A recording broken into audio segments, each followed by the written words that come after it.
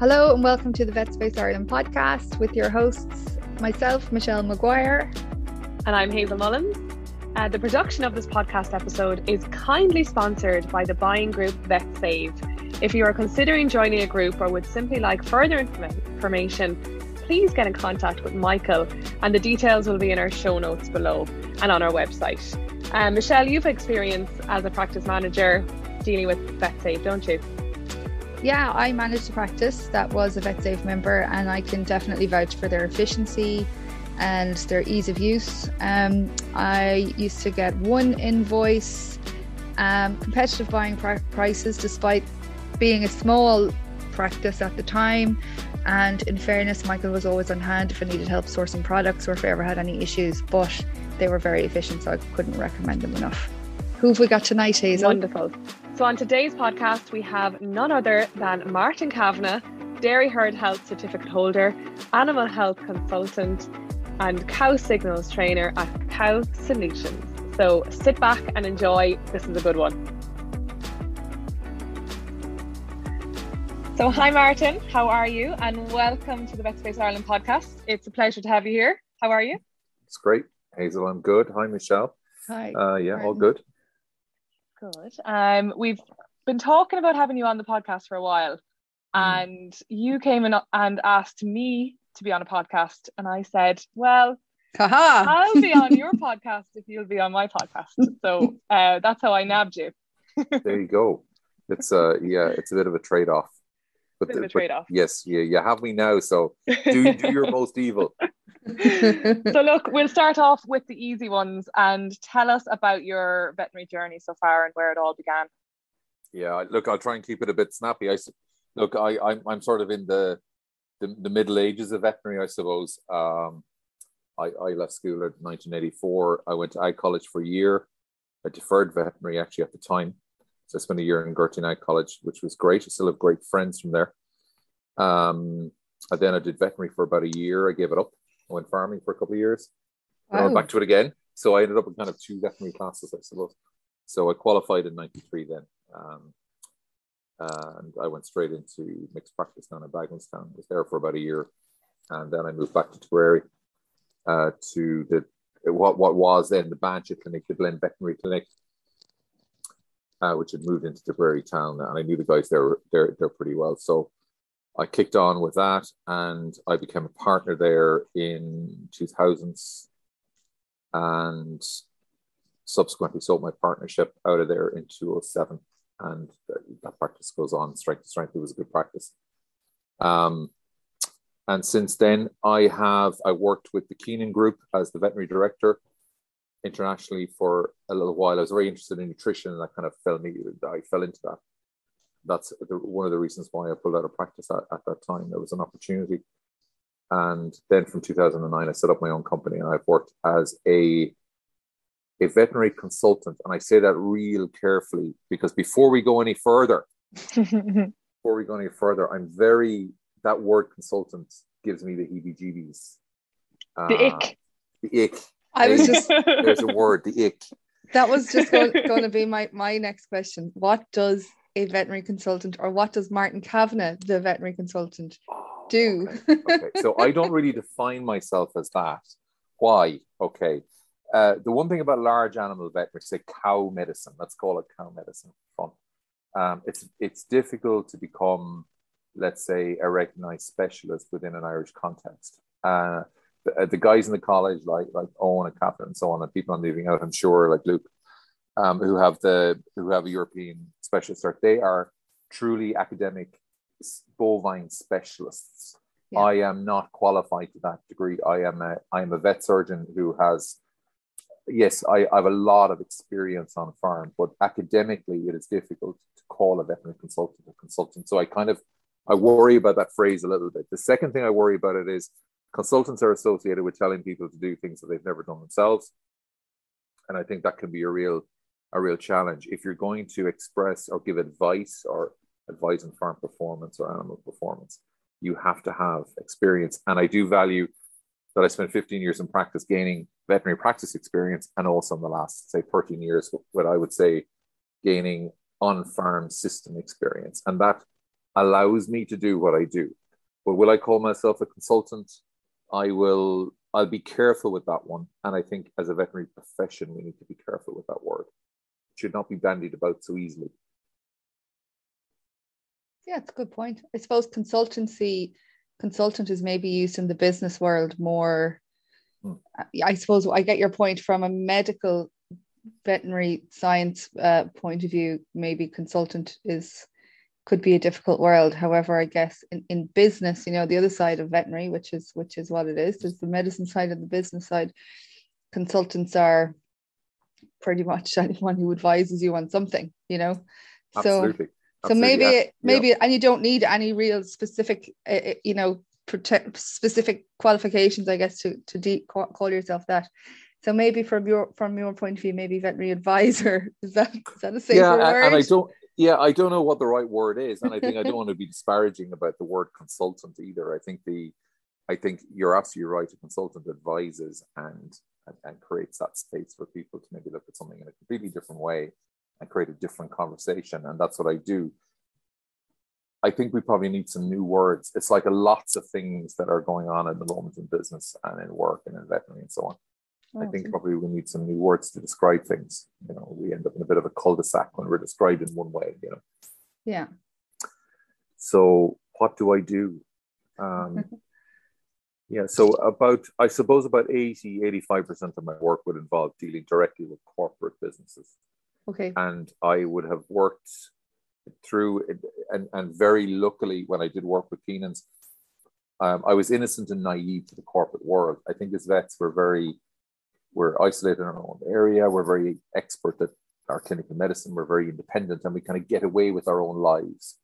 But when you start integrating with other people and other disciplines and learning how sales work, marketing works, business works, and so on, I effectively ended up doing an MBA on the hoof. That's the way I describe it. And I learned a huge amount in that process. So I spent up to maybe, how many years? 5 or 6 years working quite a lot with the Keenan Group internationally, in a consultancy role as a business sense, and also in a veterinary role. But and that meant that I had to work out how to advise people, how to engage with their systems. So I had to stand on a farm, be it in France, and make the relationship with that farm system to what I would have learned from in Ireland. And that meant I had to really broaden my scope and become much more of a generalist. And I had to deal with nutritionists, I had to deal with sales, I had to deal with business, I had to deal with farmers and all the different gamut of people that operate on farms. And that was a huge learning experience. And that's, I think, where I try and bring the value, Michelle, to a farm or to a business, is that generalist appreciation, the ability to advise on a number of scenarios.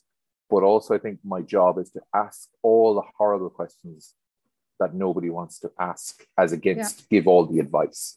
Yeah. I generally find that most farmers and most business people have the solutions, but they just haven't had the right person to ask them what the right question is. Yeah. And I've seen you in action on farm, Martin, asking these questions at the cow signal courses that you give, because you're a certified cow signals teacher, would you say? Or and you definitely have a very, empathetic, but also to the point way about you. You understand that there's difficulties, but then that you get to the bottom of it as well, and you try to make solutions. So maybe tell us more about the cow signal sides of your. Yeah, I kind of forgotten about that in one way. I think that was in 2009 when I was flapping about looking for my place in the world. I started to do a bit of work with Youth Trees in Holland, and Jan Hulsen, who writes the Cow Signals book. So I went off and I did their Cow Signals Master Trainer course. And subsequent to that, I spent a week with the two guys myself. I just went over and I actually spent a week, and we talked about that whole questioning thing, how you consult, how you manage that scenario on farm where you can get information pretty quickly, get the farmer to a point where they're willing to accept some change in behavior, and then actually motivate them to a behavior change. And before I did that, I would have been very much of the veterinary type. Well, this is the problem. This is the solution, stupid. If you don't do it, you're wrong. And I'm going to show you the cost benefit of doing that. And if you don't believe that, then you're wrong. And you completely fail to communicate with people. So those guys helped me absolutely change all that. You totally turn around. While the economics are enormously important, and we always look at that on it, and all my systems are very profit centric. We completely turn the communication part on its head, and it's a way of bringing people to an answer that they have come to themselves because it is the only obvious outcome. Yeah. And they bring everybody with them then. So I can leave a farm confident in the notion that they've got it. It's up to them to implement it. I can't do that. What I must leave the farm knowing is they got it. And they must have in the language that they appreciate, they understand, they believe, and they trust you to that point. So can you win trust in 10, 15 minutes? Can you find out the information you need in half an hour? And can you generate a result out of that within a half an hour? And then that becomes a highly valued consultation process, which people have no issue with paying for. It's good. Getting buy-in, I suppose, is what you'd call it in sales. Yeah, getting them to buy in to the plan, the plan of action. The plan, and also it's their plan. It's not yours. I mean, I don't write. There's very distinctive ways of doing this, and I think there is one part where you go and analyze a problem, you write a big report and send it off, and that's it. And definitely, if we have legal situations or it's something that we have to act as an expert witness or report on, that's the forensic level you get to, and you write a report accordingly, which is designed for it. But in the normal run of events for farms, you must be able to take on the data on the farm quickly and easily, whatever the signals are, be it the farmer, the farm, the cows, whatever it is, take them on board and really turn that into 3 things to do today, 3 things to do in the next 6 months, 3 things to do in the next 5 years. And that's the limit of the report. If I have to write a full report for somebody, I failed really in my process. Yeah. Unless it's for a very, very specific reason. So they should have got it before you've left the building. That's very important. Yeah. No, I've seen that with your whiteboards and everything at the end of a session on farm, and it really just brings it all together. And you work with the farmer instead of just preaching. You know, it's definitely a good way to go about it. And I like that, motivate for behavioral change. I like that. Yeah, and it's something that sum up that kind of conclusion. And even in any system that I'm looking at, we always start off, what's good? What do we see? What's the data telling us, or the signals? What are we going to improve? So it's a positive train of thought. It's a positive methodology of actually getting there. The tendency in veterinary education, because it's diagnostic and we're looking for a clinical problem, is you identify the problem and you deliver the optimum solution based on what you believe as a professional veterinary surgeon. That's not the way I look at a farm system. While it's still diagnostic, but we turn the interpretation around. Yeah, because you were saying on the day as well about slowing down, and I myself was kind of going, oh, there's a neck rail problem, or there's some. I was going straight for like the solution and the diagnostic, and you were like, just relax there, Hazel, and just stop jumping to conclusions and look around. And I definitely felt like it was a really good day, and every vet, every vet should definitely undertake a day with you out with cow signals.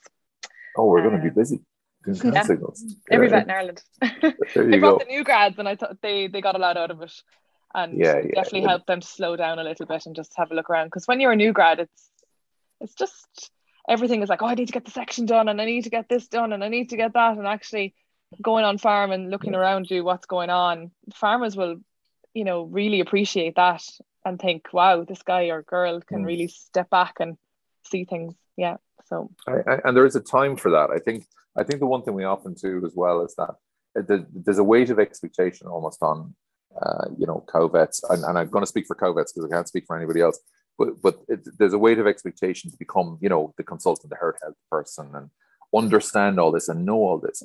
We still have an urgent need for really good clinicians to get in there, see a sick animal, treat it well, and get out of there. I mean, that's still a primary job focus.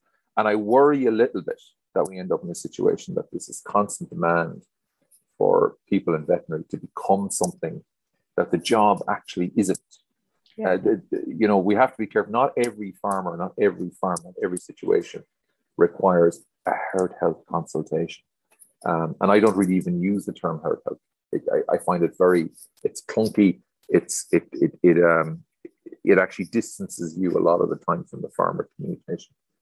And I think, but again, that's my farm methodology. I'm not saying it doesn't apply within an academic context.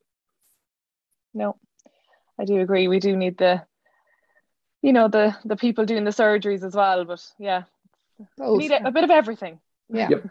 Happy medium, if such a thing exists. I know. Absolutely. Can we touch on when you left vet school to go farming? That was interesting. There you go. Yeah. Yeah. Yeah, I suppose. Was the first year at vet school so horrible that you said, "Oh, here, feck this, I'm getting out of it," or what made you make the decision? I think it was probably the first year of vet school. I was probably so horrible. It wasn't the year. No, I went, like, I was very devoted to the farm. I was very devoted to. I was very lucky. My dad was very much I suppose a thinking, contemplative farmer. And it wasn't that he was married to it or devoted to it.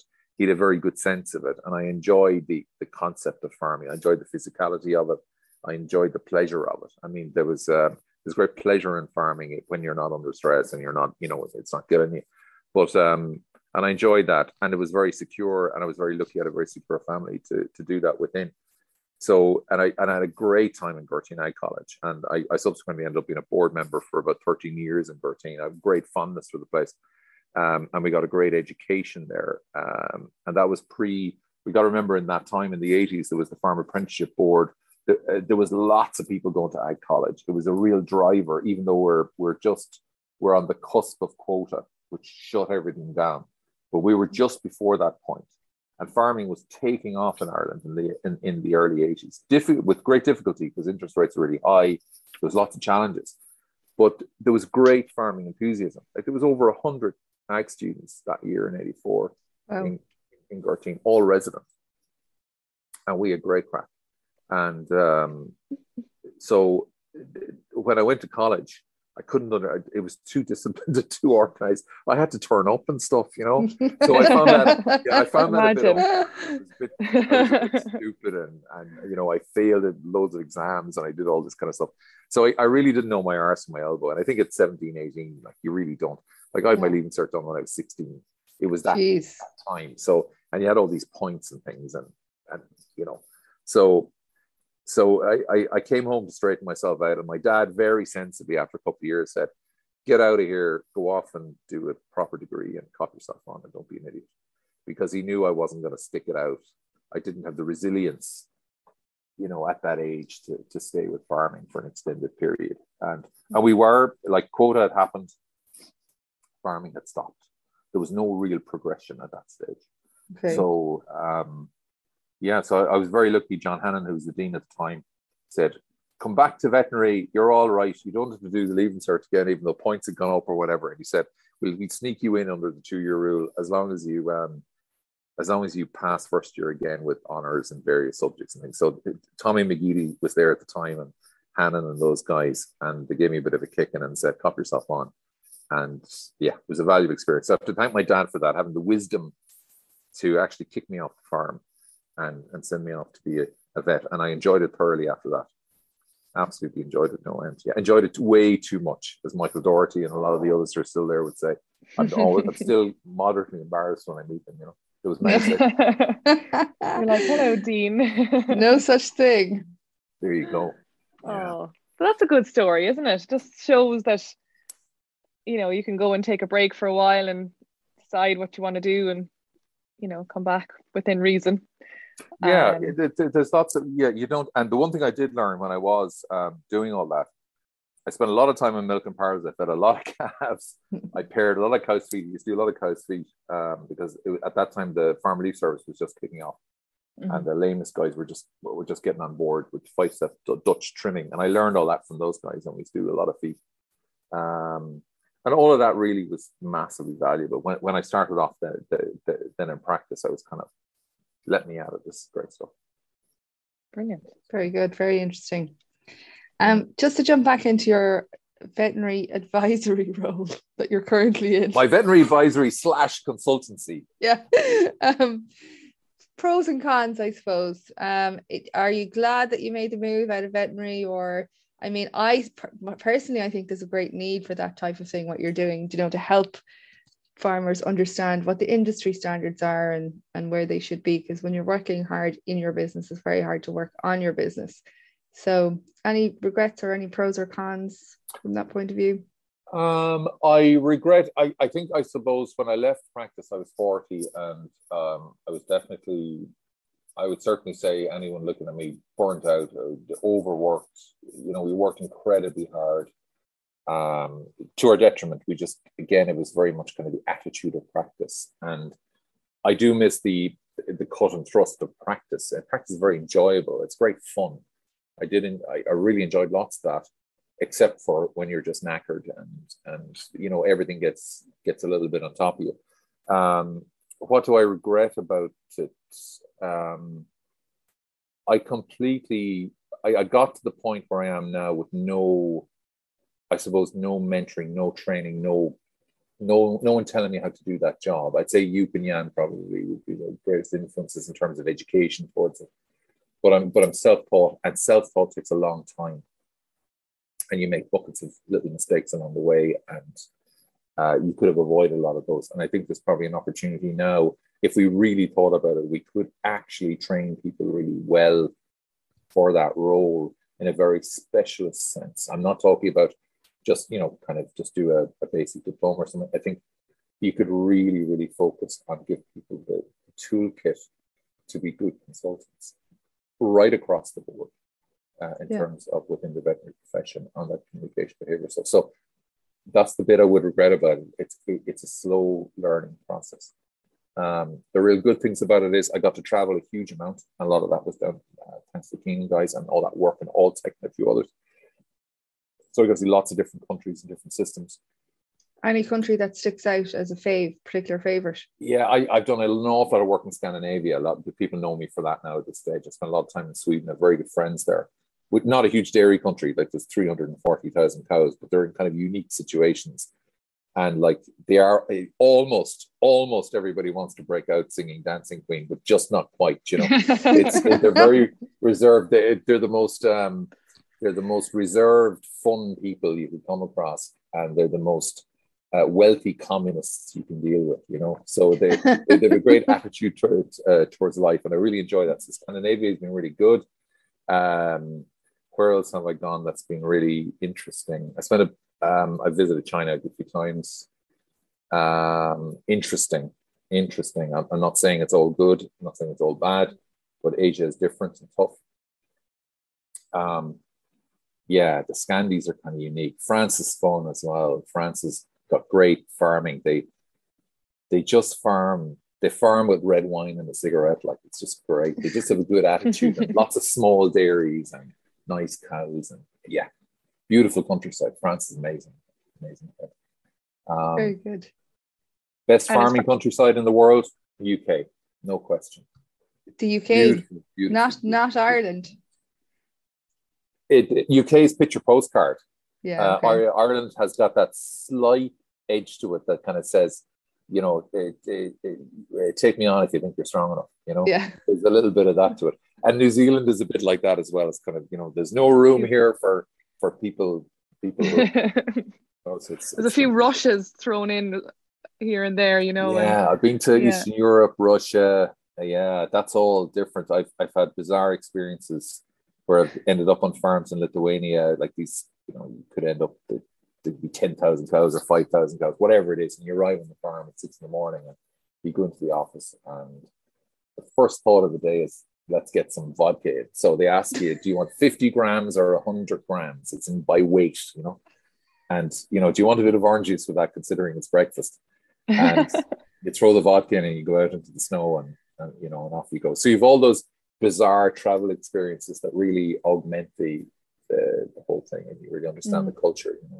It's good. Have you been to the Middle East? Like to Saudi or Dubai, or I haven't actually. It's an area with all the companies I work with. Some of them had a lot of influences there, but it's the area I actually haven't been in at all. I know nothing about the Middle East, and that's the one that often people say, "Oh, I've been to Saudi, I've been to Al Maraya and whatever."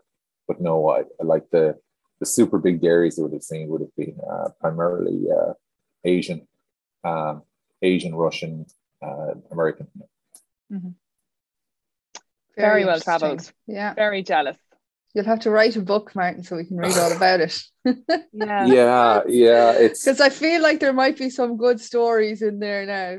There is some interesting stories, and there's sad ones, and there's happy ones, and there's funny ones, and exactly. Yeah, we've had perfect for a book.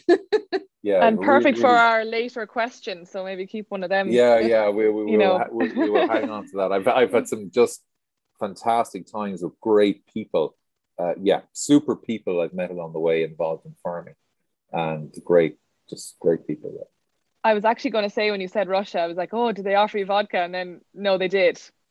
So pretty much it's vodka city. Very good.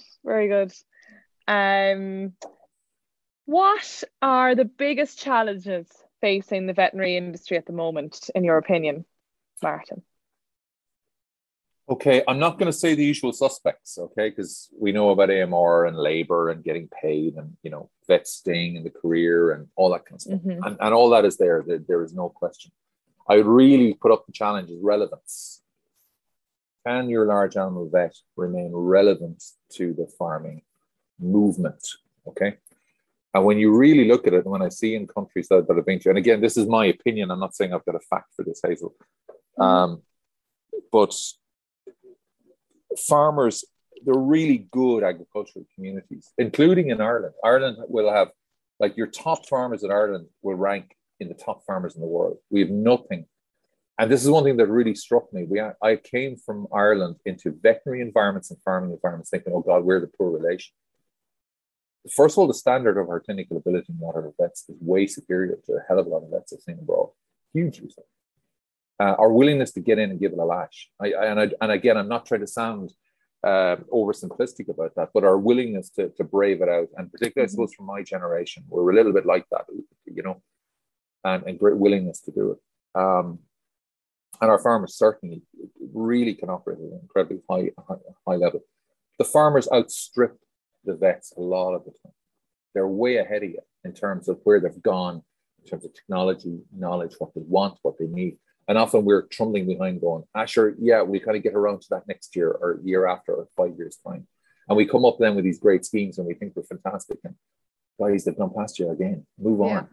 So I meet a lot of farmers who are way past considering that their vet is relevant. Yeah. They're purveyors of drugs that they need, some services that they need. That's it. And we'll pay them to do that as their professional or whatever it is they do it. But you know what? If all the vets disappeared out of this area in the morning, there's a hell of a lot of stuff we sort out for ourselves. So we got to be careful. The veterinary profession has to be careful that we don't lose our relevance. And we can sit in our bubble saying we're very important and animal welfare and we're the people and we're the people, only people to do it. And they trust us so much. Be careful about that. When you keep saying that to yourself all the time, you believe it. Yeah. That doesn't necessarily say it's the reality. So I'd urge caution on relevance. That's actually funny that you say that. When back in a past life, when I worked for a pharmaceutical company and we had a new mastitis drug, and I would have vets ringing me saying that my farmer has come in asking about this, So like the farmers had heard about it before I'd even gotten around to talk to the vets about it. And it doesn't make the farmers right, and they don't have the right knowledge, and they don't have the right way of doing it, and they don't. But they're looking for knowledge. You know what I mean? They're looking for knowledge, and they're looking for what's new and what's out there, and they want to be ahead. I guess. Do you know what I mean? So I was dealing with a farmer in Ireland lately. A good guy.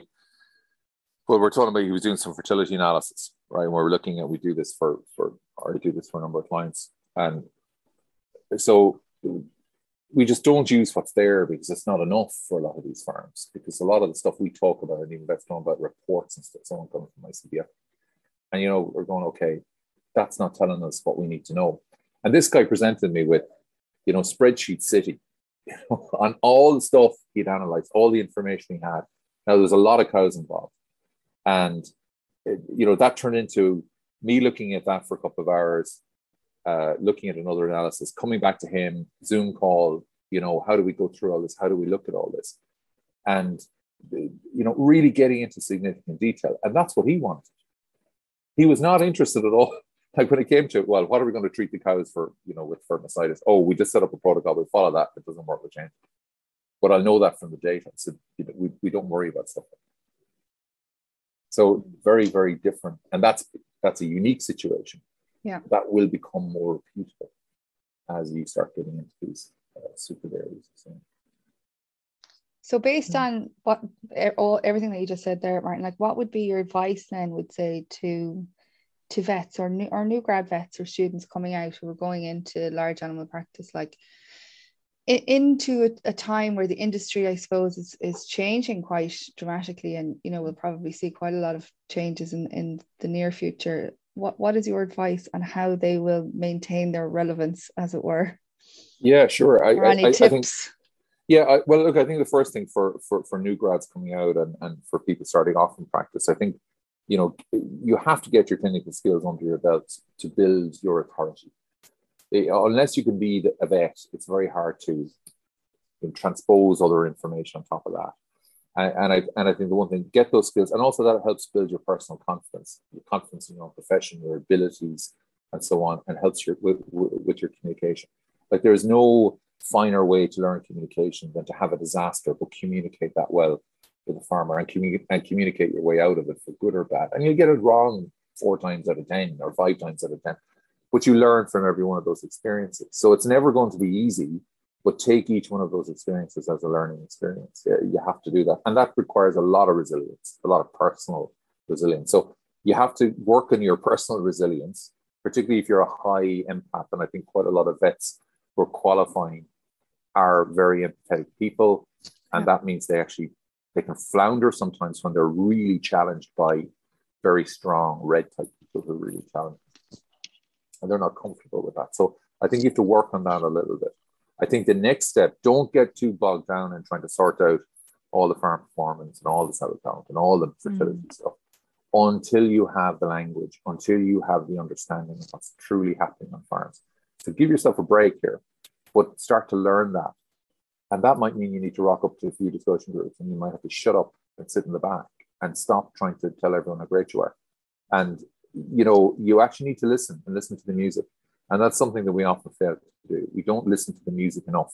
It's the old trip to the Moore Park Open Day, the Grassland Society, and stand in the back and have a listen. And you suddenly hear where these guys are going. Vets standing in the crowd at the Moore Park Open Day is incredibly valuable because you understand where a huge chunk of the industry will go. Whether you agree with Chagas or not is irrelevant. The driver is Chagas, EBI, all that thing has driven the Irish veterinary industry in the direction. And if you don't get that, you won't be relevant. So you need to understand that. You need to know the language and the words people use. You need to know that. But that's after you've built your stable core that you can take that on board. Is that a reasonable expectation? I think that's incredible advice. Work on your resilience. I mean, if something we should all be doing anyway, but from the point of view that you've pointed out there, once you get your clinical skills, and communication is key in life everywhere. I mean, everything that fails usually is as a result of communication. Oh yeah, failures. Yeah. So I think those are great points. What do you think, Hazel? Yeah, and I suppose as a, I'm 8 years qualified now, and I still struggle with going on a farm and taking all the data and trying to do everything at once, and it is about breaking things down and just maybe there's a problem on the day, focusing on that, and then maybe giving a phone call the next day and seeing, okay, look at your ICBF records then. And I think sometimes I know I can go in kind of way too kind of broad and I need to maybe just focus a little bit. And I think resilience as a new grad is one of the most important. And look, not everything is going to go to plan, but as I think, as Martin and Michelle, you've said, like, communication, as long as you can communicate and know the right people to maybe ring for help and all that, then I think and talk to people. It's amazing too with farmers.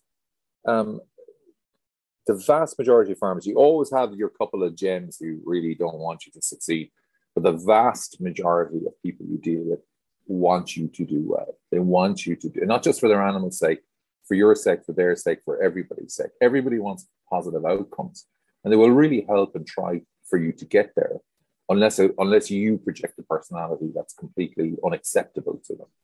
So the way you jump out of that car is incredibly important. And I think that's one thing that I would say even to new grads, anyone starting off, if you don't get out of that car with the willingness, with demonstrating a willingness to do this, and demonstrating a willingness that you want their animal to get better, you will consistently fail in their eyes, regardless of how successful you are. And I think it's enormously important because, and also that movement, if you jump out and you have that vigor, that interest, grab the glove, get on the wellies, get yourself disinfected, and you do that with a level of enthusiasm rather than complaining and whinging about it, and you move forward that way, anything that happens after that is a bonus. Yeah. Because people have had an initial incredibly positive experience by just meeting you alone. And that's often the bit that they remember. And I will still go back to farms today that I haven't been on in 15, 20 years, ex-clients of mine. And, you say to a person is well got in an area, and that's fine.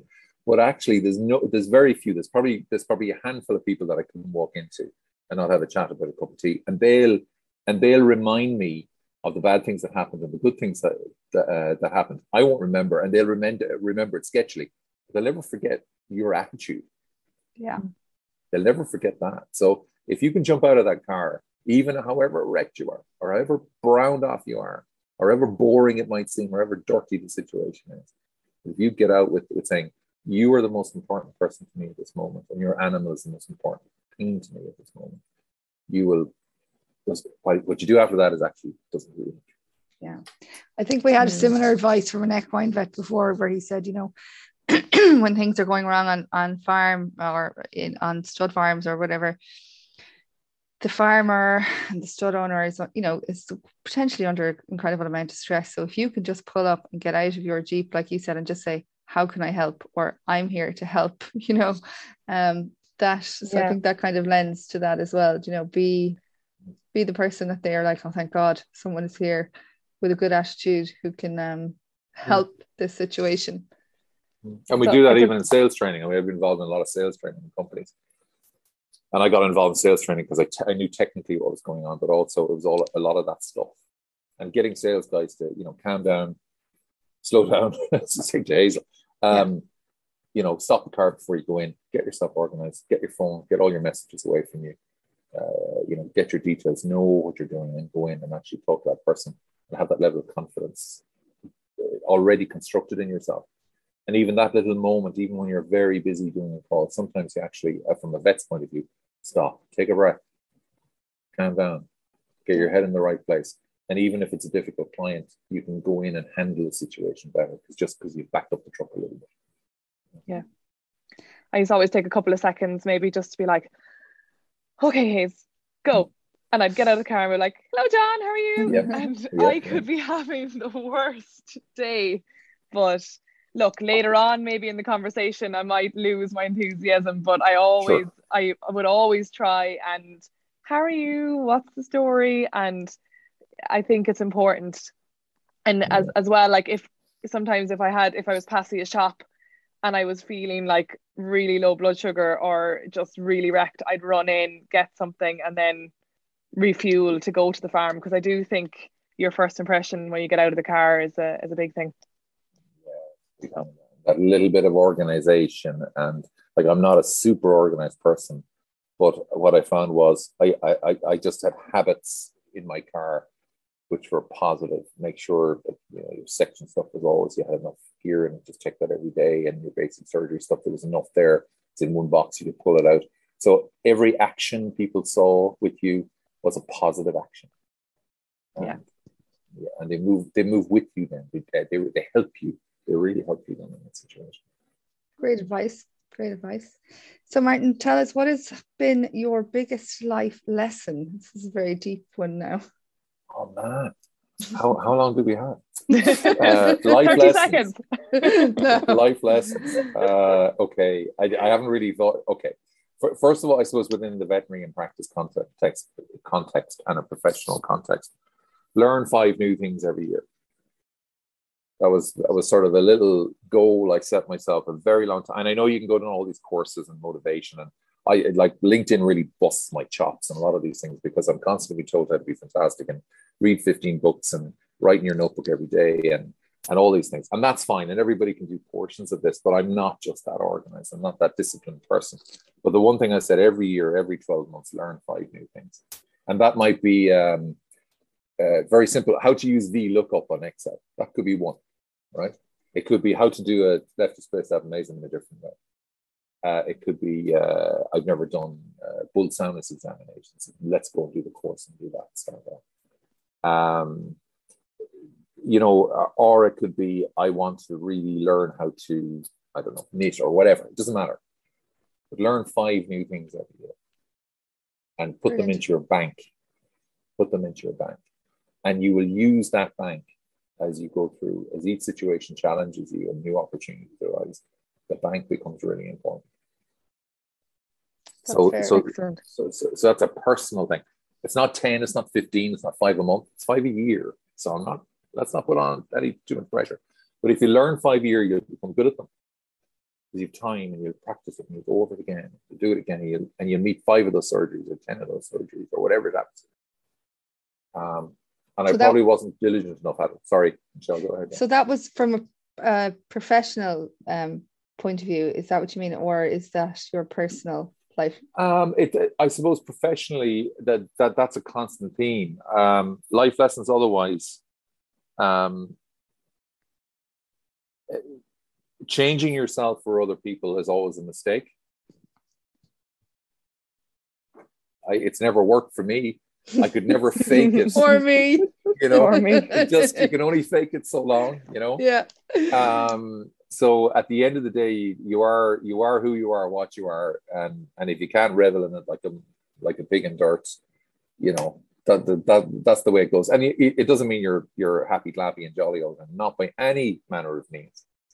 But yeah, just get on with it. Just stop worrying about it. You can't do a lot about it, really. That's the way it is. And I'm not oversimplifying. All of us need help at different times and need a reset. And I do have very valuable friends that I use for reset that actually sit down and go, okay, what's happening? And we go through that process. And I'm lucky that I've learned that. And I learned that through coaching.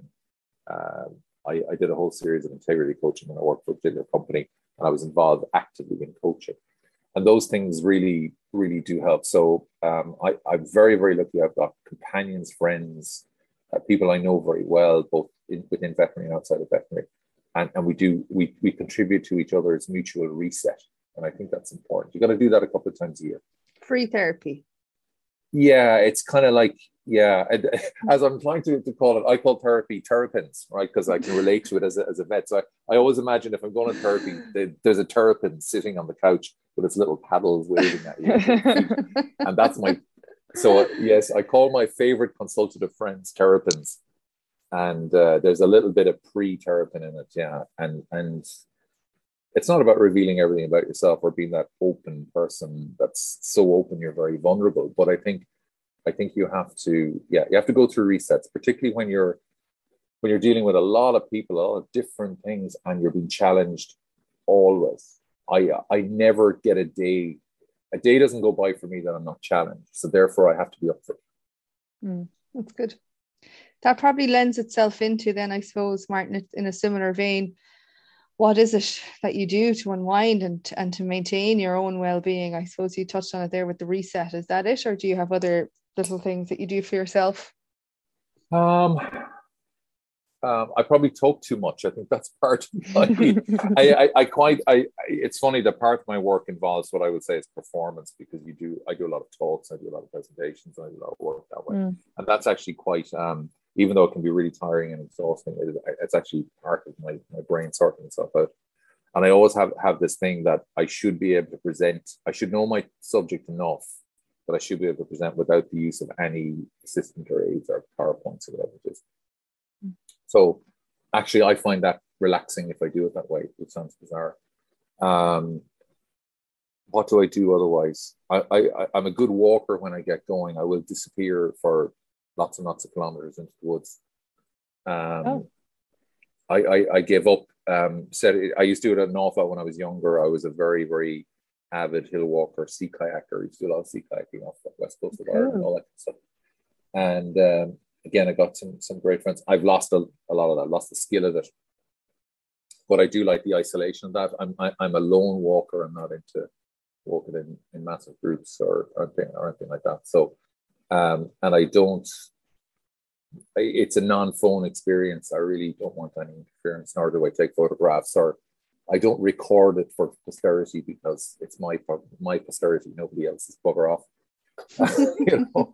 So you won't be listening to the Vet Space podcast on these on your walk. I'm a bit of a disaster. I'm supposed to be one of these people who's really tuned in, Hazel, a lot of the time, and I do listen to certain podcasts I listen to, but they're always non-agricultural, non-veterinary related, generally non-business related as well. So I'm a bit of a disaster. I'm not au fait. There's a lot of stuff that goes right past me, and I don't see it. And I used to worry about it. I used to be really, oh my God, everyone else is doing things and I'm not, and I should be famous and amazing and so on.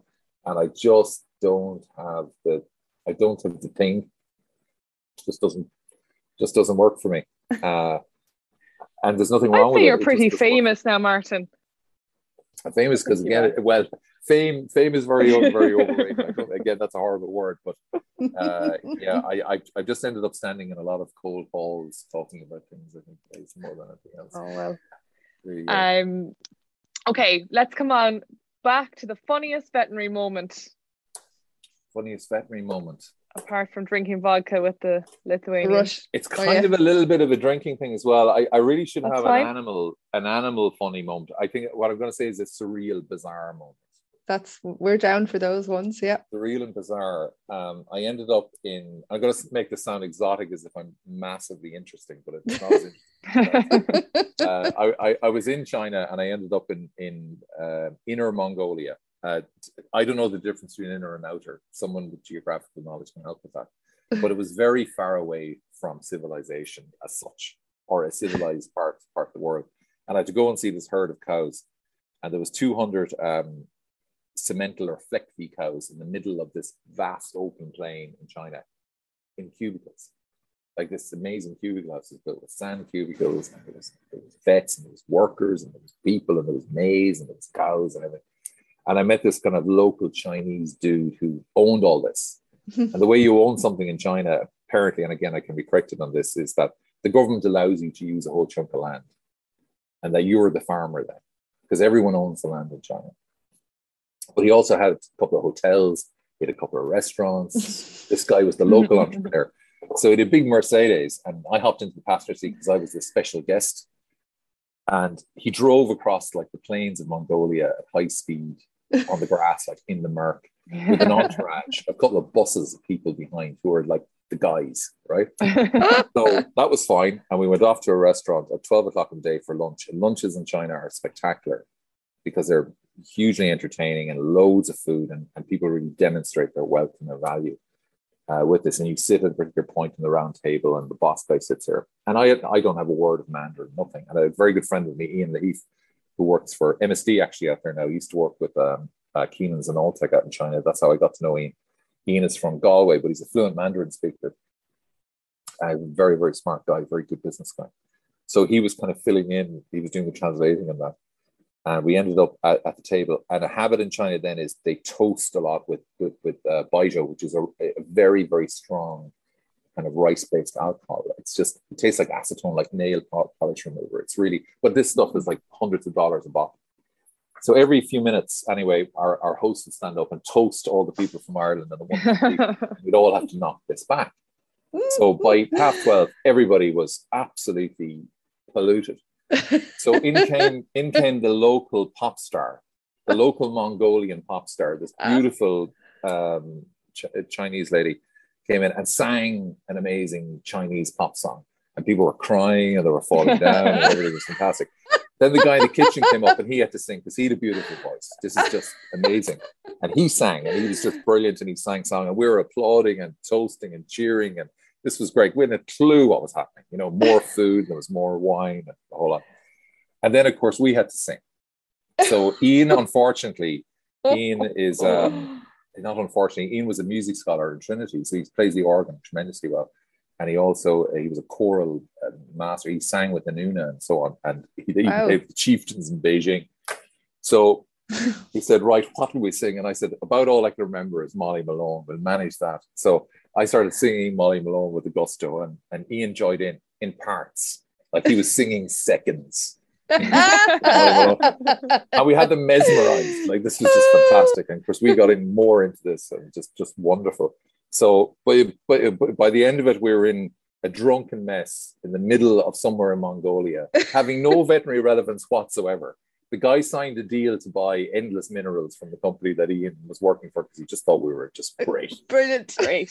And I nearly died. Like I nearly passed away driving back at around 3:00 in the day in 40-degree heat in a bad minibus, totally dehydrated, drunk, hungover. But I managed to remember all the words. Just fantastic achievement. So probably one of the most bizarre, surreal, crazy, fun experiences involving one's veterinary career and being held in such high esteem by these happy Mongolian farmers. Great guys. Amazing. Anyway, that's a long-winded. You got downgraded to the bus on the way home, did you, Martin? Sorry? Did you get downgraded to the bus on the way home? Yeah, actually, we got there by hilarious car. They'd driven us from some airport the previous night where we got stopped at a checkpoint and threatened by Chinese army because we were dodgy with whatever it was. It was an American girl with me, and they were fascinated with the US passport at the time. It was a single lane highway, so the guy to get away from the trucks at 140 kilometers an hour would scoot off the highway and just go around them. I nearly died. And the bus journey seemed to be much shorter coming back for some reason. I wonder why. I don't know why, but it was a hell of a lot shorter coming back. Anyway, veterinary can take you everywhere. Martin, you 100% have to write that book. Sure, there's going to be way too many stories. Yeah, like what? There's a lot of crack. Yeah, a lot of crazy stuff. Yeah, definitely. Yeah. Martin's cow travels across the continent. Maybe we could shorten it. Yeah, I've got to reserve that for my retirement, Hazel. You know. Yeah. So. Well, you should get it writing now. And then Life Solutions by Martin Life Kavanagh. Solutions instead of Cow Solutions. Yeah. I sure look. There'll be lots of next chapters. I certainly think. We'll hopefully in the next 10 years we'll do a few more different things and we'll have some fun. Well, there's definitely something about you, Martin. You're always kind of thinking outside the box a little bit and trying to do things a little bit differently. And you're a wonderful podcast guest, I must say. There you go. We really enjoyed having you on. One very last thing, this is often the problem when you fall outside of the box a lot, and this is probably my experience and a bit of a life lesson. Often, the pioneers get killed by the Indians and the settlers make the money. So it's great to be a pioneer at certain times, but you got to rein it in with the reality of your existence, and that can be a little bit challenging. So outside the box is great, but just be careful you don't fall off the edges. Yeah. Well, very wise words out of you, Martin, all night. I've actually made loads of notes for myself. I've made notes too. Okay. Did you? Yeah. I was like, oh my God, that's so good. I could use that tomorrow in my job. Oh my God, I need to remember that. Okay, notes are overrated. Notes are really overrated. That was a problem I had in college. Well, I will remember them, but I felt he said some quite profound things there, so I wanted to make sure that I made note of them. Very profound. But thank you so much, Martin, for joining us, and we will talk to you again soon. Thanks, guys. Pleasure, Martin. And I hope I hope you get a bit of fun out of it. And yeah, I hope people listen to it and enjoy it. So take care.